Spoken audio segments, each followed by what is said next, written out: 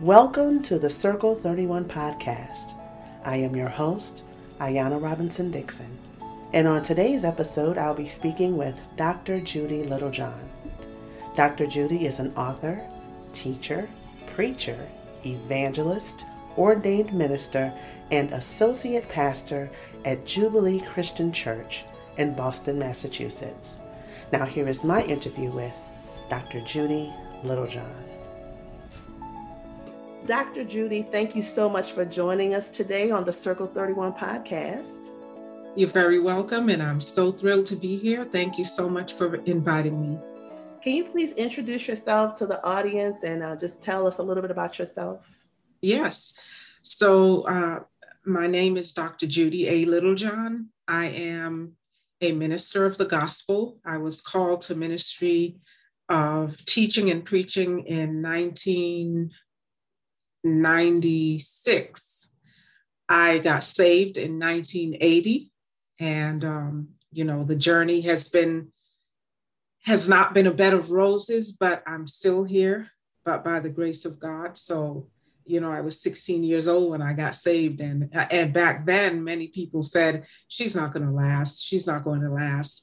And here I am, still saved, but by the grace of God. So I'm very excited about that. I'm also an author. I published my first devotional last year in 2020, in the year of pandemic, called Reset with God. And I just also published in March my book, Mantle Anointing, both of which are available on Amazon. So I thank God. That's like my sixth book, and I have more to come. So I thank God for what he's doing in my life. I'm truly grateful. I'm truly blessed. But I know also that if it had not been for the goodness of the Lord on my side, I don't know where I would be. My goodness, Dr. Judy. Mm-hmm. Listen, we want to know just a little bit about your childhood, how you grew up, where you're from originally. Yes. So I was born in Jamaica, West Indies, and I migrated to the United States at the age of 5, actually going on 6. My parents were already here. And, they, of course, wanted a better life for their children. So here we came to the States. I went to school in Boston, in Massachusetts, and I still live in Massachusetts. And I've been blessed to, get saved and be a part of a ministry in Boston, Massachusetts, back in, as I said, in 1980. And, I still refer to myself as just a true Jamaican woman, because I love my country. I love the culture. I've never forgotten where I've come from. I came from very humble beginnings.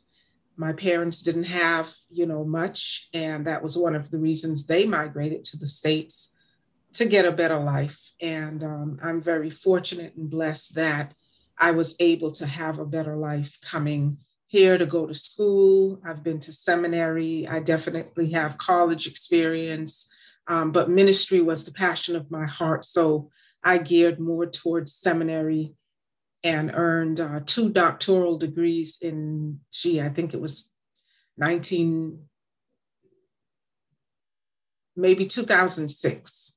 Wow. And one is in pastoral counseling and the other one is in ministry. Mm-hmm. So I've been very, very blessed. The Lord has been on my side.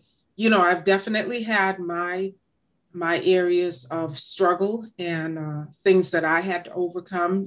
Just because I'm saved doesn't mean it was a bed of roses. I'm actually divorced. This is my 17th year being divorced. I was married for 15 years previously, and God has seen fit at the time when I thought, I had become content with just being single, although I wanted to be married again. But, I didn't know, there's no guarantee really of what's going to happen, but it was my prayer that I would have another opportunity at marriage, and God has saw fit to give me another chance. when I least expected it. And he's a godly man. His name is Joe. He's in the same church that I'm in. He's a leader. He's a businessman, a business owner. And God is just great. And it's so amazing that I can look back on my life. My first time around, I was 25 years old. I was young, and now I'm 57 and much more wise and all of that. And God is so great because I can look at the first time versus now, and things that I didn't set in place the first time around versus things that are set in place now. The right foundation has been laid now that wasn't there the first time around. And all these things make such a difference in going into a marriage that you set yourself up for a life forever with your spouse. Dr. Judy, you have to talk about that. Talk about setting the foundation. Talk about the foundation the first time. Yes. Now help us. I sure will. So the first time around, as I said, I was 25 years old, and it almost happened kind of without any thought, to be honest. The young man at the time, we were in the same church. Neither of us ever imagined that the two of us would become a pair, but sort of out of nowhere, it happened. And, I've heard this expression be said before, and I don't recall where I heard it from, but there's a lot of truth to it. And it says that not every relationship is meant for marriage. Mm-hmm. And in hindsight, when I look back now, I could say that that was the case for me then, but I didn't have the wisdom then that I have now. And so, we got married, and, actually we had a very good marriage considering that we were young. We were so young, and we, 15 years of it. But somewhere around the 10th year, things began to go south for our marriage. And I started to question myself as to, what was my contribution? What was I not doing as a wife? I prided myself on being a woman that was supportive to her husband because he was in ministry, and I supported that. I actually pushed him forward. I can look back now and say that I really lost my own identity by pushing him forward and kind of forgetting about myself and not putting anything into me. And I did all of that. But, when a person begins to kind of stray away from God, when you stray away from God spiritually, you open the door for anything to happen. And that was the case with our marriage, was that, and this is not about me, bad mouthing that individual or anything like that, but to be transparent. Absolutely. What happened was infidelity on his part. Mm-hmm. And I saw it coming, and I saw who it was coming with. And I warned him and all of that, because I always believed that the part of ministry that he was in, he would have opportunities to teach other people, whether it was like in a group setting or one-on-one individual setting. And when I noticed that he was moving to a one-on-one with this female, and I started to warn him that, this is not good. Number one, it doesn't look good. Mm-hmm. Number two, you set yourself up to be tempted. We're human. Yes. We might be saved, but we're human. Mm-hmm. And he just didn't take heed to any of that. And sure enough, that just led to infidelity. And that continued 5 years. Wow. The last 5 years of our marriage was that way. And regardless of all of my trying to get our marriage together, saying, let's go get some counseling, whatever, asking him questions, what did I do wrong? Where did I lack? Was it something I didn't do or something that I did? I had that conscience all the time, like, where did I mess up? And over again, I got the response from him, it's not you, it's me. But yet and still, I found myself blaming myself, because I thought I must have not done something, or I must have done something. And anyway, we ended up in divorce. And when I really realized that I had not set myself up in a good place in that marriage was after the divorce, because I found myself feeling lost. I found myself just feeling lost, like I had lost. Definitely, when you go through a divorce, it's like a death. You grieve, and everyone grieves differently. And the length of time by which people grieve differs depending on who you are and how you can handle those types of situations. But I felt lost in life in general. And that was because, again, I had put so much attention into him, so much support into his ministry, so much of pushing him forward. What I can look back and see now, I had friends that I didn't continue to cultivate our relationship as friends.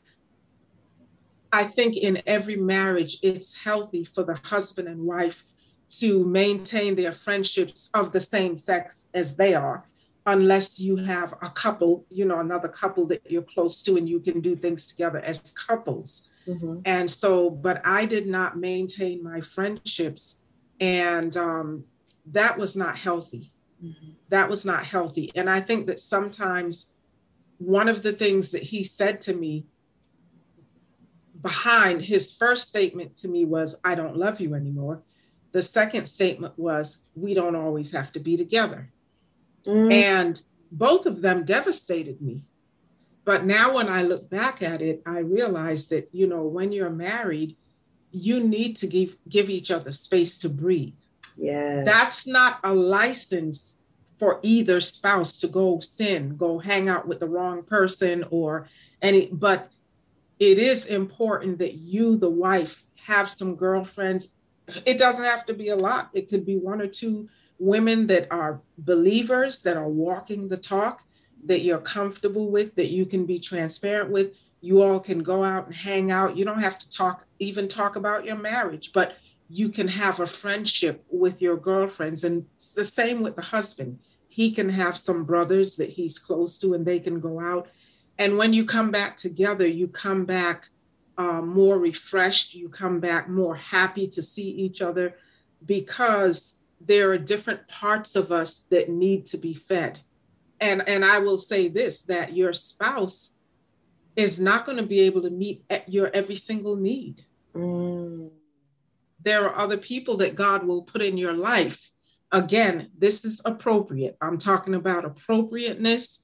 I'm not talking anything funny or shady here, but there are other people that God will bring across your path to help develop you and help to shape you into the woman that you need to be. And we have to be wise.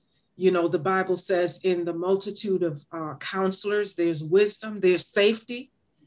And we have to be wise enough to receive that, and not be so insecure to think that we have to be hovering around our spouse all the time, or that he's going to be able to provide every single thing that we need, and that's a huge difference to the first time around for me versus now. Wow. That is such a good point, Dr. Judy. And I wanted to ask, you're talking about, going from someone who is single with friends to being married, and, maintaining your friends. How important is it to pay attention to where those friends are as a married person? Do you know what I'm saying? And not just as a married person, but as a married person, and for those who are in ministry, or those who are doing other things. How important is it to have certain kind of friends in that season of your life?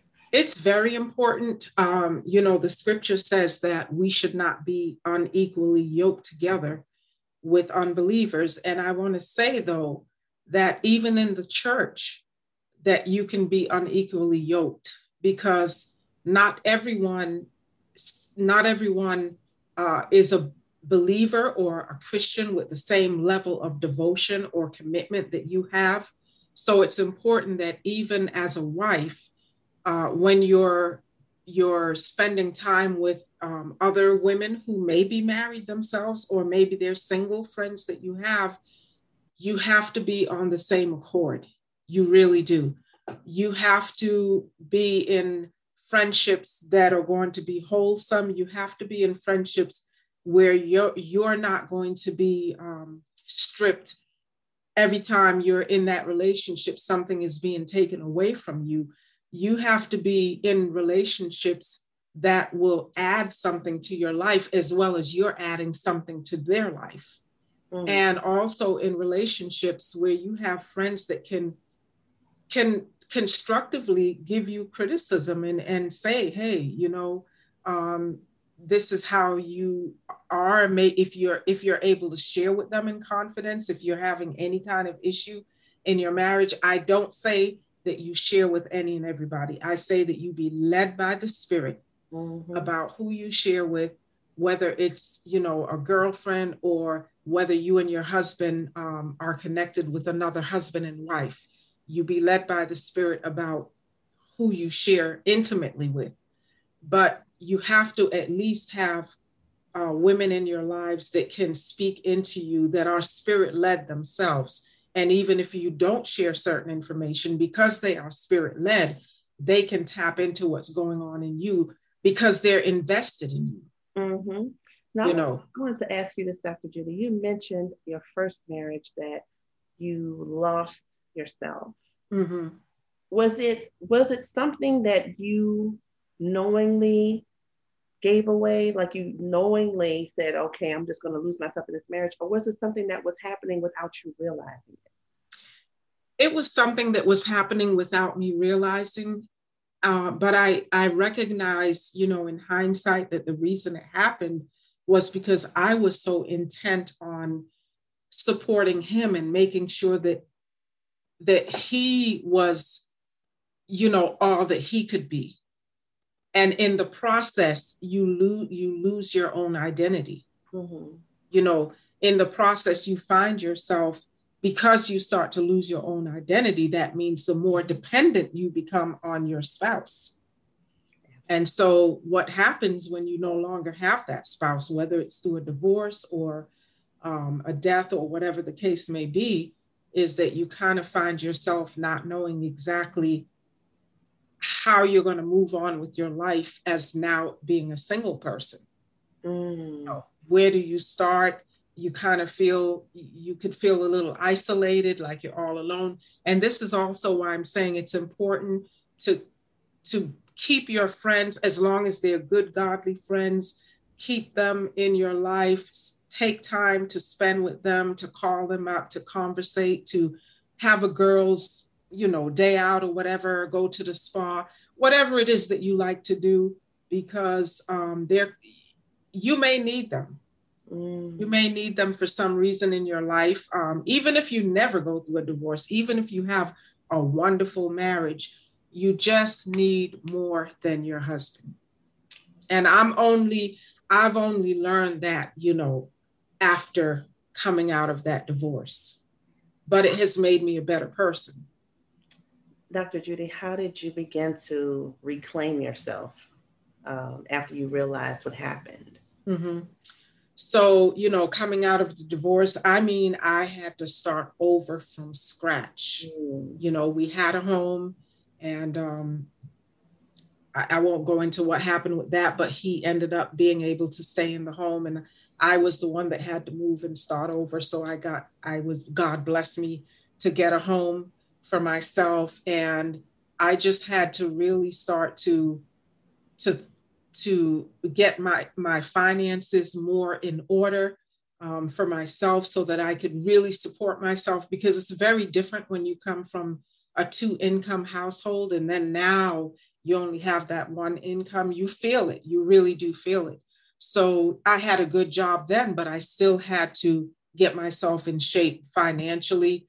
I had to spiritually really get before the Father for his help and his guidance, because now I recognize, what?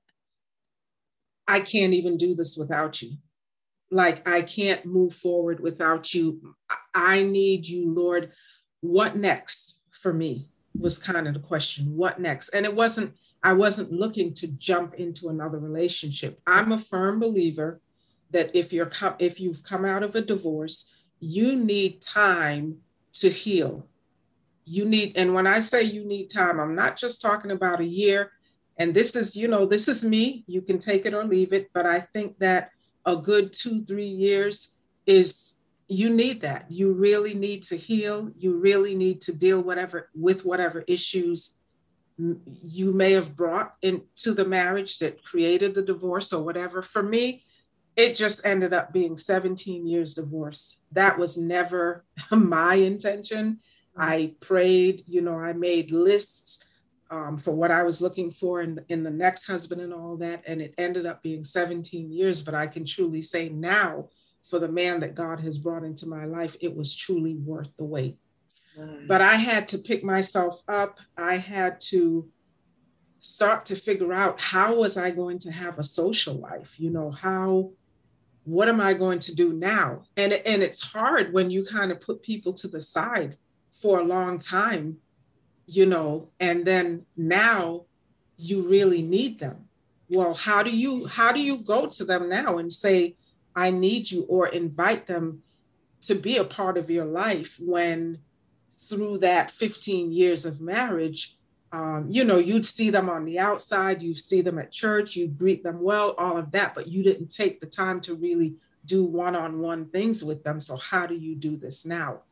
Fortunately for me, I have, just a handful of really great friends, good friends that are mature enough to have stayed in my life throughout the whole time, throughout the divorce, throughout, trying to bounce back, throughout now trying to do life as a single woman now. When I was married for so long, I had to transition my mindset. I had to start to think differently. But the biggest thing about it is your self-esteem. Talk about that, Dr. Judy. What do you do with your self-esteem? Because, coming out of that marriage initially, as I said, I had been searching myself, like, what did I do wrong? And even though he had said to me, it's not you, it's me, I still felt like I must have done something, And so it was like, Lord, I've done all that I knew how to do as a wife, according to your word and according to the mothers of the church, their teachings, observing them and all of that. I did everything that I felt I needed to do as a wife. So, Lord, it's kind of like, what's wrong with me? That's a self-esteem issue. What's wrong with me? Will I ever get another husband? And so I had to really start seeing myself the way that God sees me. And that wasn't necessarily an easy thing to do because, it was a fight. It was like day in and day out, I had to be intent on seeing myself the way that God sees me and finally getting to the place where I knew absolutely nothing was wrong with me. This was just an experience, not a good experience, an experience that I had to go through. However, I'm not blameless in it because, as I said, the way that it happened to begin with was kind of thoughtless. So I had to take responsibility in that. If it wasn't done that way, perhaps I would have avoided that situation altogether. But, so there was a lot of learning, a lot of lessons that I learned from it, learning to accept myself.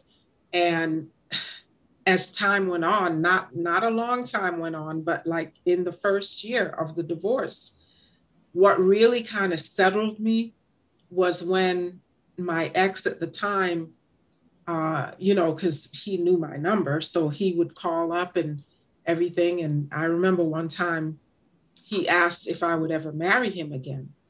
And I said no. And he said, why not? And I said, I could never trust you. Because infidelity is a serious thing. Once you lose trust, and God bless the women who have gone through that experience and who have been able to stay in the marriage. I wasn't one of them.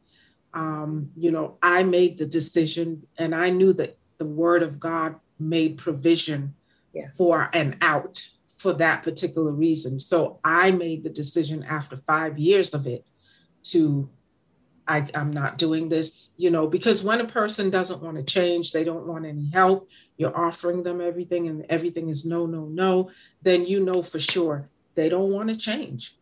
But Dr. Judy, I think you just said something very important, because what you said was, because you forgave him, but you communicated that I don't trust you. And I think sometimes people think that trust is synonymous with forgiveness. No. Can you talk about that just a little? Yes, trust is definitely not synonymous with forgiveness. I'm a realistic person, and, there are things that happens that breaches trust or breaks trust. And you have to know yourself as a woman. You have to know what you can take and what you can't take. And God is not asking us to put ourselves back in situations of where trust was broken to begin with, because that can be damaging to you. That can destroy you. And so, I knew for myself that there was no way, if that was a way of him asking me, would you marry me again?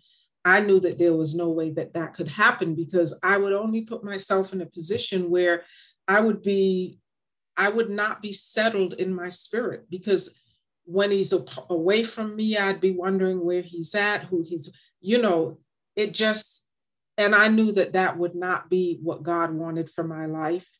And so, again, for the women and the wives that have gone through this, that are married, and your spouse has been unfaithful or whatever, and you chose to stay in it, God bless you. That takes a lot of strength. It takes a lot of strength. It takes a lot of prayer. It takes a lot of forgiveness. And the thing about that is, if you choose to stay in that, then that removes from you the right to hold that over his head. As long as he has changed and he's doing, and making improvement and all of that it removes from you the right to dangle that in front of him. And so that's the thing to think about. Can you live with yourself? Can you live with that? Is that going to disturb your inner peace? Can you ever trust him? And so anyway, I was able to forgive him. And the way that I knew that I had really forgiven him was that I could think about what had happened, and there was no more pain with it. And also he and I were able to talk, and believe it or not, it even got to the point, my mom was living with me at the time. She still lives with me. She's older. She's 84 now. And it got to the point where he even came by the house a couple times, and we offered him dinner and all of that. So I was able to forgive him to that degree. And I know that that's not going to be the case for every woman. But I thank God that I was able to forgive him to that degree, but even still knowing you don't go back into this. Wow. You can talk to him, you can forgive, you all can be friends if you want to, but that's it. The boundaries, you draw the line. Talk about where you are now in terms of your self-esteem. Yes. About to be married. Yes. And so exciting. Congratulations. Thank you. So talk about where you are right now, about how you feel about yourself compared to before you got married, your first marriage. Yes. I am so much further along now with my self-esteem than I was then. Even before this engagement and even before I knew that God was even going to give me another opportunity for marriage, I had just resigned that I was happy with myself. I got to a place where I was happy with who I was. I was just happy about that. And I got to the point where it really didn't matter what anyone else thought about me, because I know me, God knows me, I know my character, God knows what he put inside of me. I know that I'm a child of God, minus all the titles. Remove the doctor, remove the pastor, remove the minister, remove all that. I'm a child of God, and I know that God loves me and cares for me deeply, and I love myself. And that is so important. You have to love yourself. You have to recognize, as the word of God says, that you are fearfully and wonderfully made.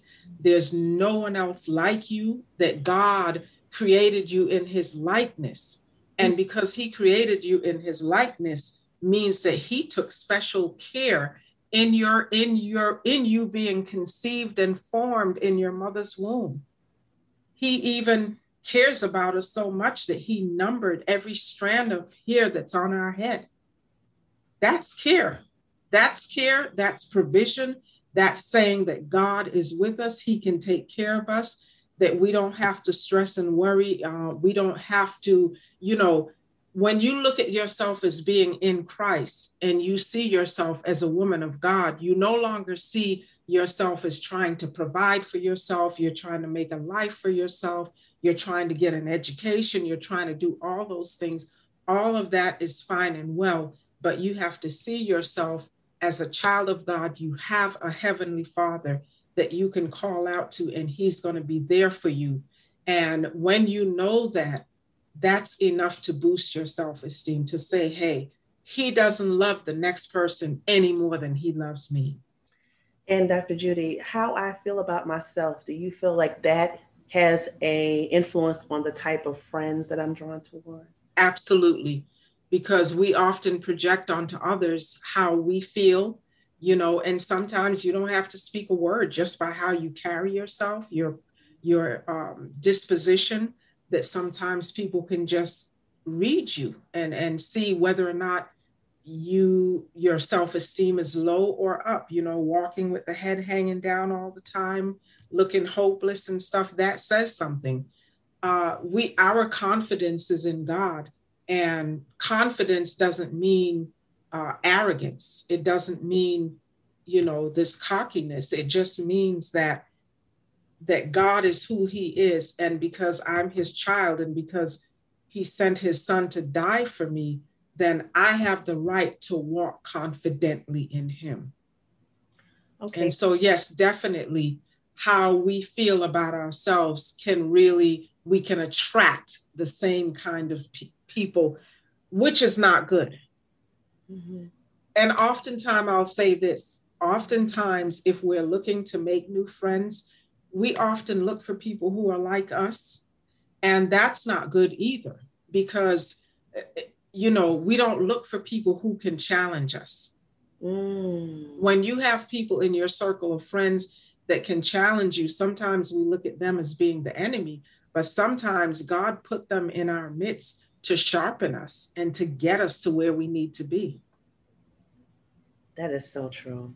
Now, I believe that there's probably some women listening or people listening right now who are, may have, many different roles in the marketplace or in ministry, what have you. They have, mm-hmm. positions, leadership there. And many times when we're serving, mm-hmm. we can fall into being isolated. Yes. Help us, Dr. Judy, because what we need to know how to do is how to break that cycle of being isolated. Mm-hmm. Because we're doing, we're serving in so many different areas, and branching out and saying, I'm going to make myself available. I'm going to be a friend, mm-hmm. so that, I can draw some more friends into my life. That's right. We have to be careful of that, because even ministry and even serving can become our God, our small God.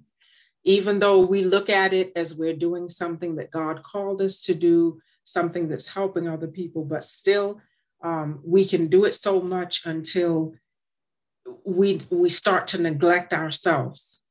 And so we have to be careful of really that self-care that we need.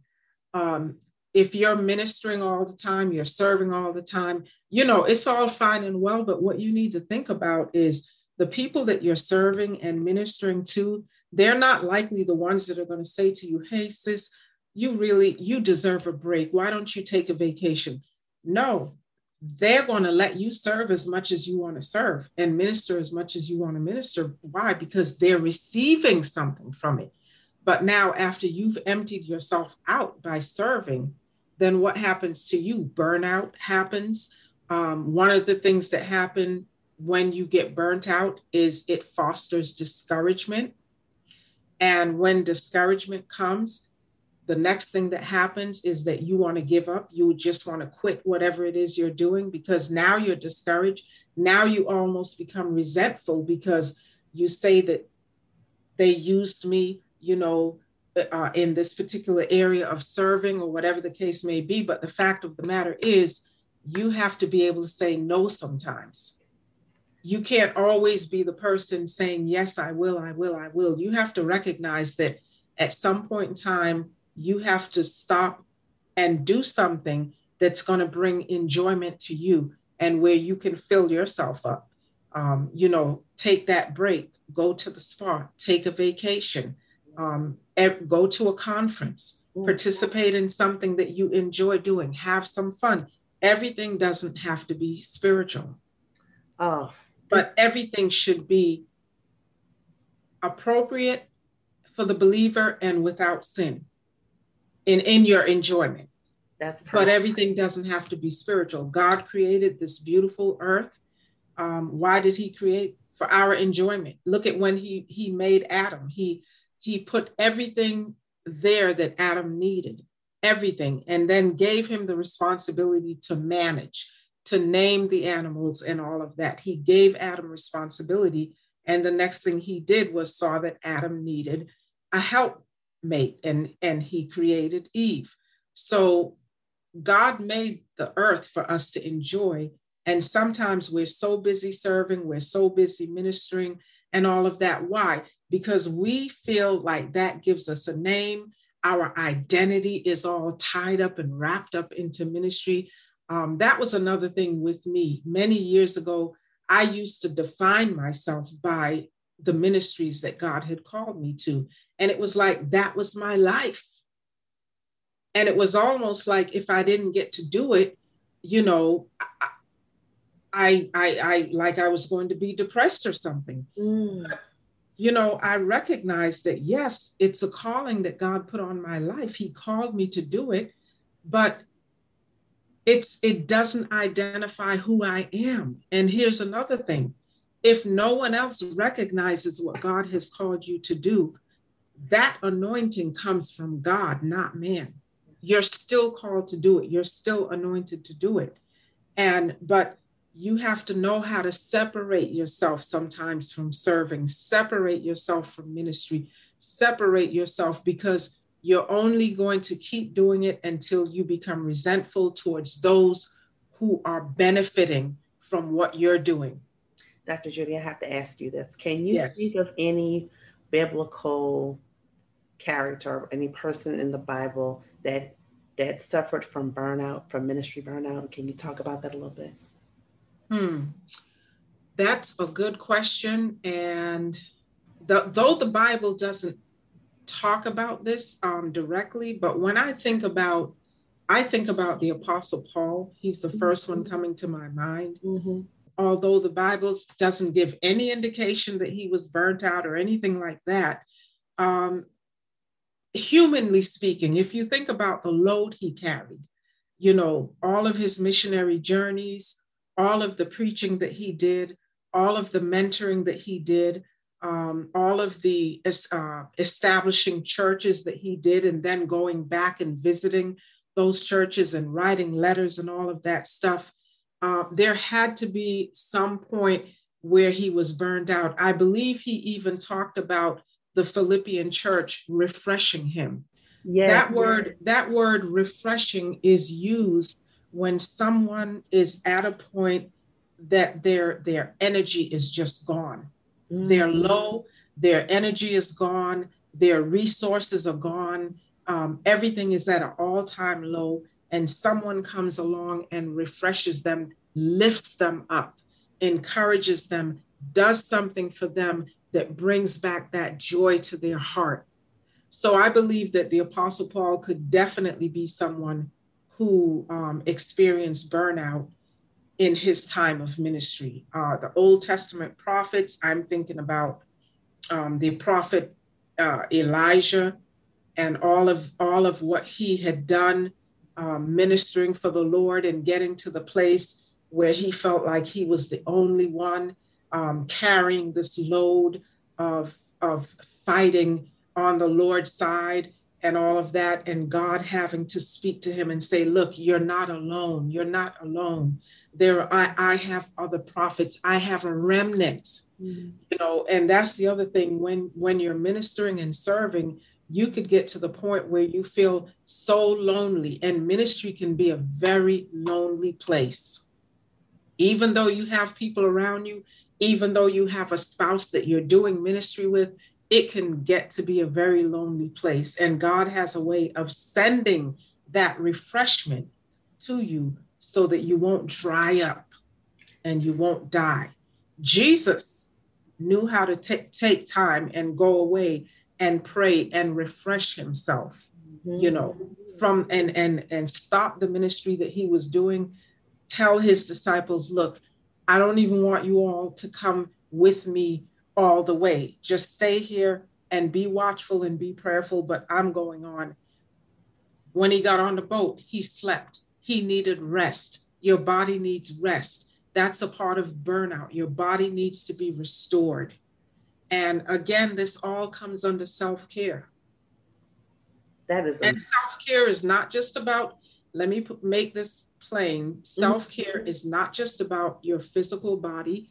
It's not just about your spiritual, the spiritual side of you. It's also about your mental life. Can you please explain that, Dr. Judy? Yes.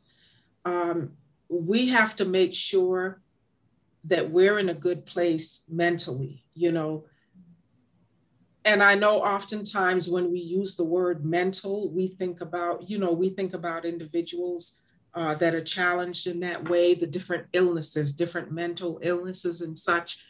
But for the average person and for the individual, the woman that's serving God and giving of herself, not only is she serving God, but if she's married, the marriage, the home is her first ministry.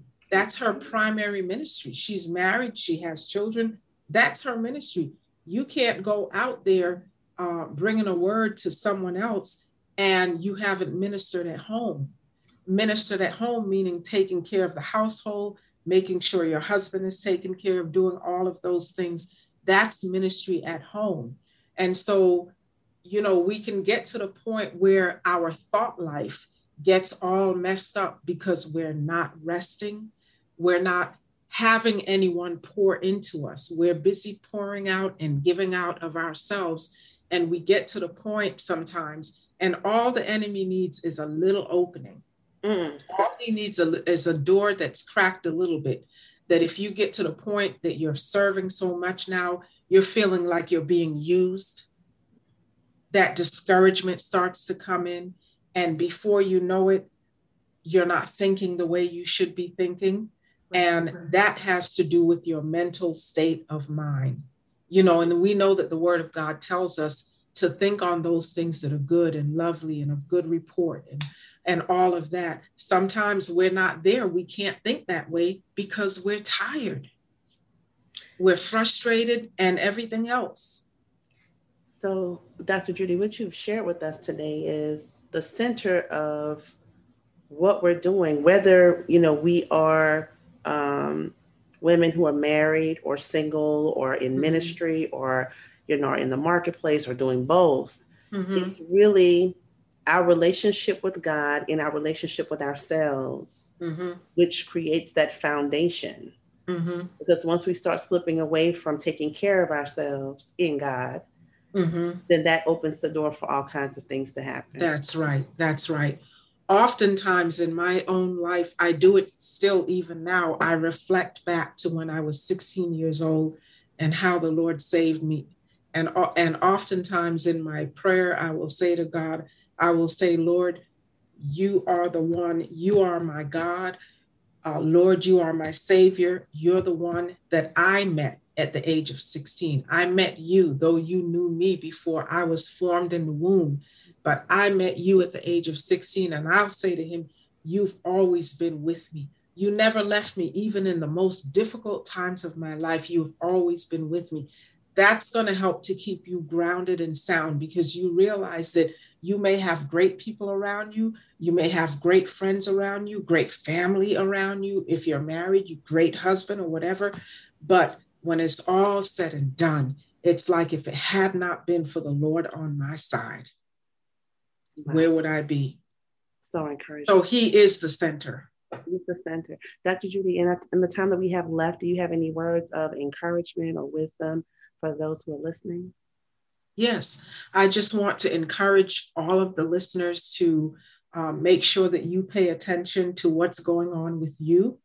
Make sure that you don't, if you're feeling a certain way, make sure that you don't just push it to the side and say, oh, it'll go away, or whatever the case may be. You may be agitated. You may find that you're getting upset more frequently than you used to. Something is going on with you. Take the time for self-care. Take the time to, get a break away. If you can get even a day off, take a day off from work, go do something for yourself.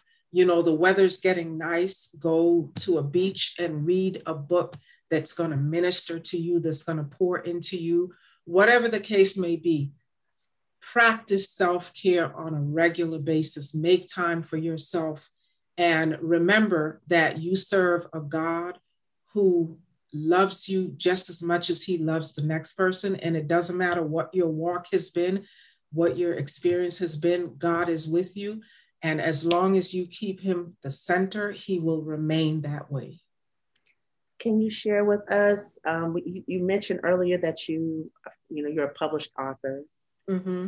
And can you just tell us where we can find your books, and then also if there's anything else that you're working on? Mm-hmm. You have a course that you're working on. It may already be up and running now. I'm not sure, but can you just talk to us about what you're working on? Sure.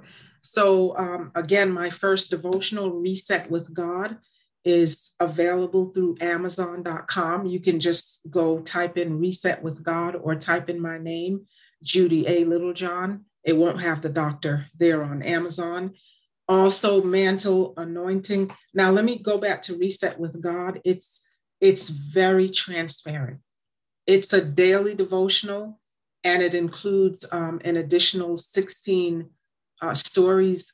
Everything is transparent. I give you some personal experiences that I've gone through, and I have shown you how God has taken that to make something better for me, and how you can walk that very walk. Mantle Anointing, that was just published in March. You can also pick that up on Amazon. That is a book about God-ordained connections. Mm-hmm. God connections, it's a book about mentoring. It's a book about succession planning. It's a very powerful book. It's probably my favorite of all my books. There's another book, Worship Becoming What We See. That is also available on Amazon. And that book is about leading a lifestyle of worship, not necessarily about singing. We say we have a time of worship in church. It's not necessarily about that. It's about leading a life of worship and what we need to do in order for that to happen. I have my first romance novel that I'm hoping to publish this year before I get married. Nice. That one is called The Seventh Spice. So I'm very excited about that. I'm also working on a book with a dear friend of mine, and it's going to be written to women in ministry, whether you're a married woman or a single woman. So that's in the works to be published next year. So there's a lot that I'm working on, and I believe these books will bless you. Again, you can find them on Amazon.com. Now, do you coach writers or aspiring writers? Can you talk about that? Yes. So I do that. I can, in fact, I just did some ghostwriting for a bishop, actually. And that was that was a great experience. I coach writers, if you are a first-time author or if you've authored many books. I provide coaching, and I haven't yet put the courses on my website, but that's coming. But if someone wants one-on-one coaching, then I can do that as well, and they could contact me directly. Well, Dr. Judy, thank you so much for spending your time with us today. This has been such a rich experience speaking with you, and so enlightening. Such a great reminder to those of us who are listening that we have to take care of ourselves in God. And, we have to surround ourselves with nurturing, loving people and enjoy life because it is very easy to get caught up in what you're doing and not just take a time to breathe so that you don't get worn out. So this was so insightful, so necessary right now. And I just want to thank you for sharing your story. And we're so happy for you. We're so excited about your upcoming marriage. Thank you. So wonderful, Dr. Judy. We just pray God's blessing over you. And thank you again for joining us. Thank you for having me. God bless. Dr. Judy reminds us of the importance and impact of relationships. Our relationship with God is what centers us. He is our foundation. He is our creator, and through him, we understand who we are. And once we have an understanding of who we are, we're able to love and accept ourselves. And when that happens, we are able to have healthy relationships with others. Contact Dr. Judy at dr.judybookstudio@gmail.com to find out more information about her one-on-one coaching sessions. If today's episode was a blessing to you, please subscribe to our podcast and visit our website at www.circle31internationalwomensministry.org. Charm is deceitful and beauty is vain, but a woman who fears the Lord, she shall be praised. Thank you for joining us today.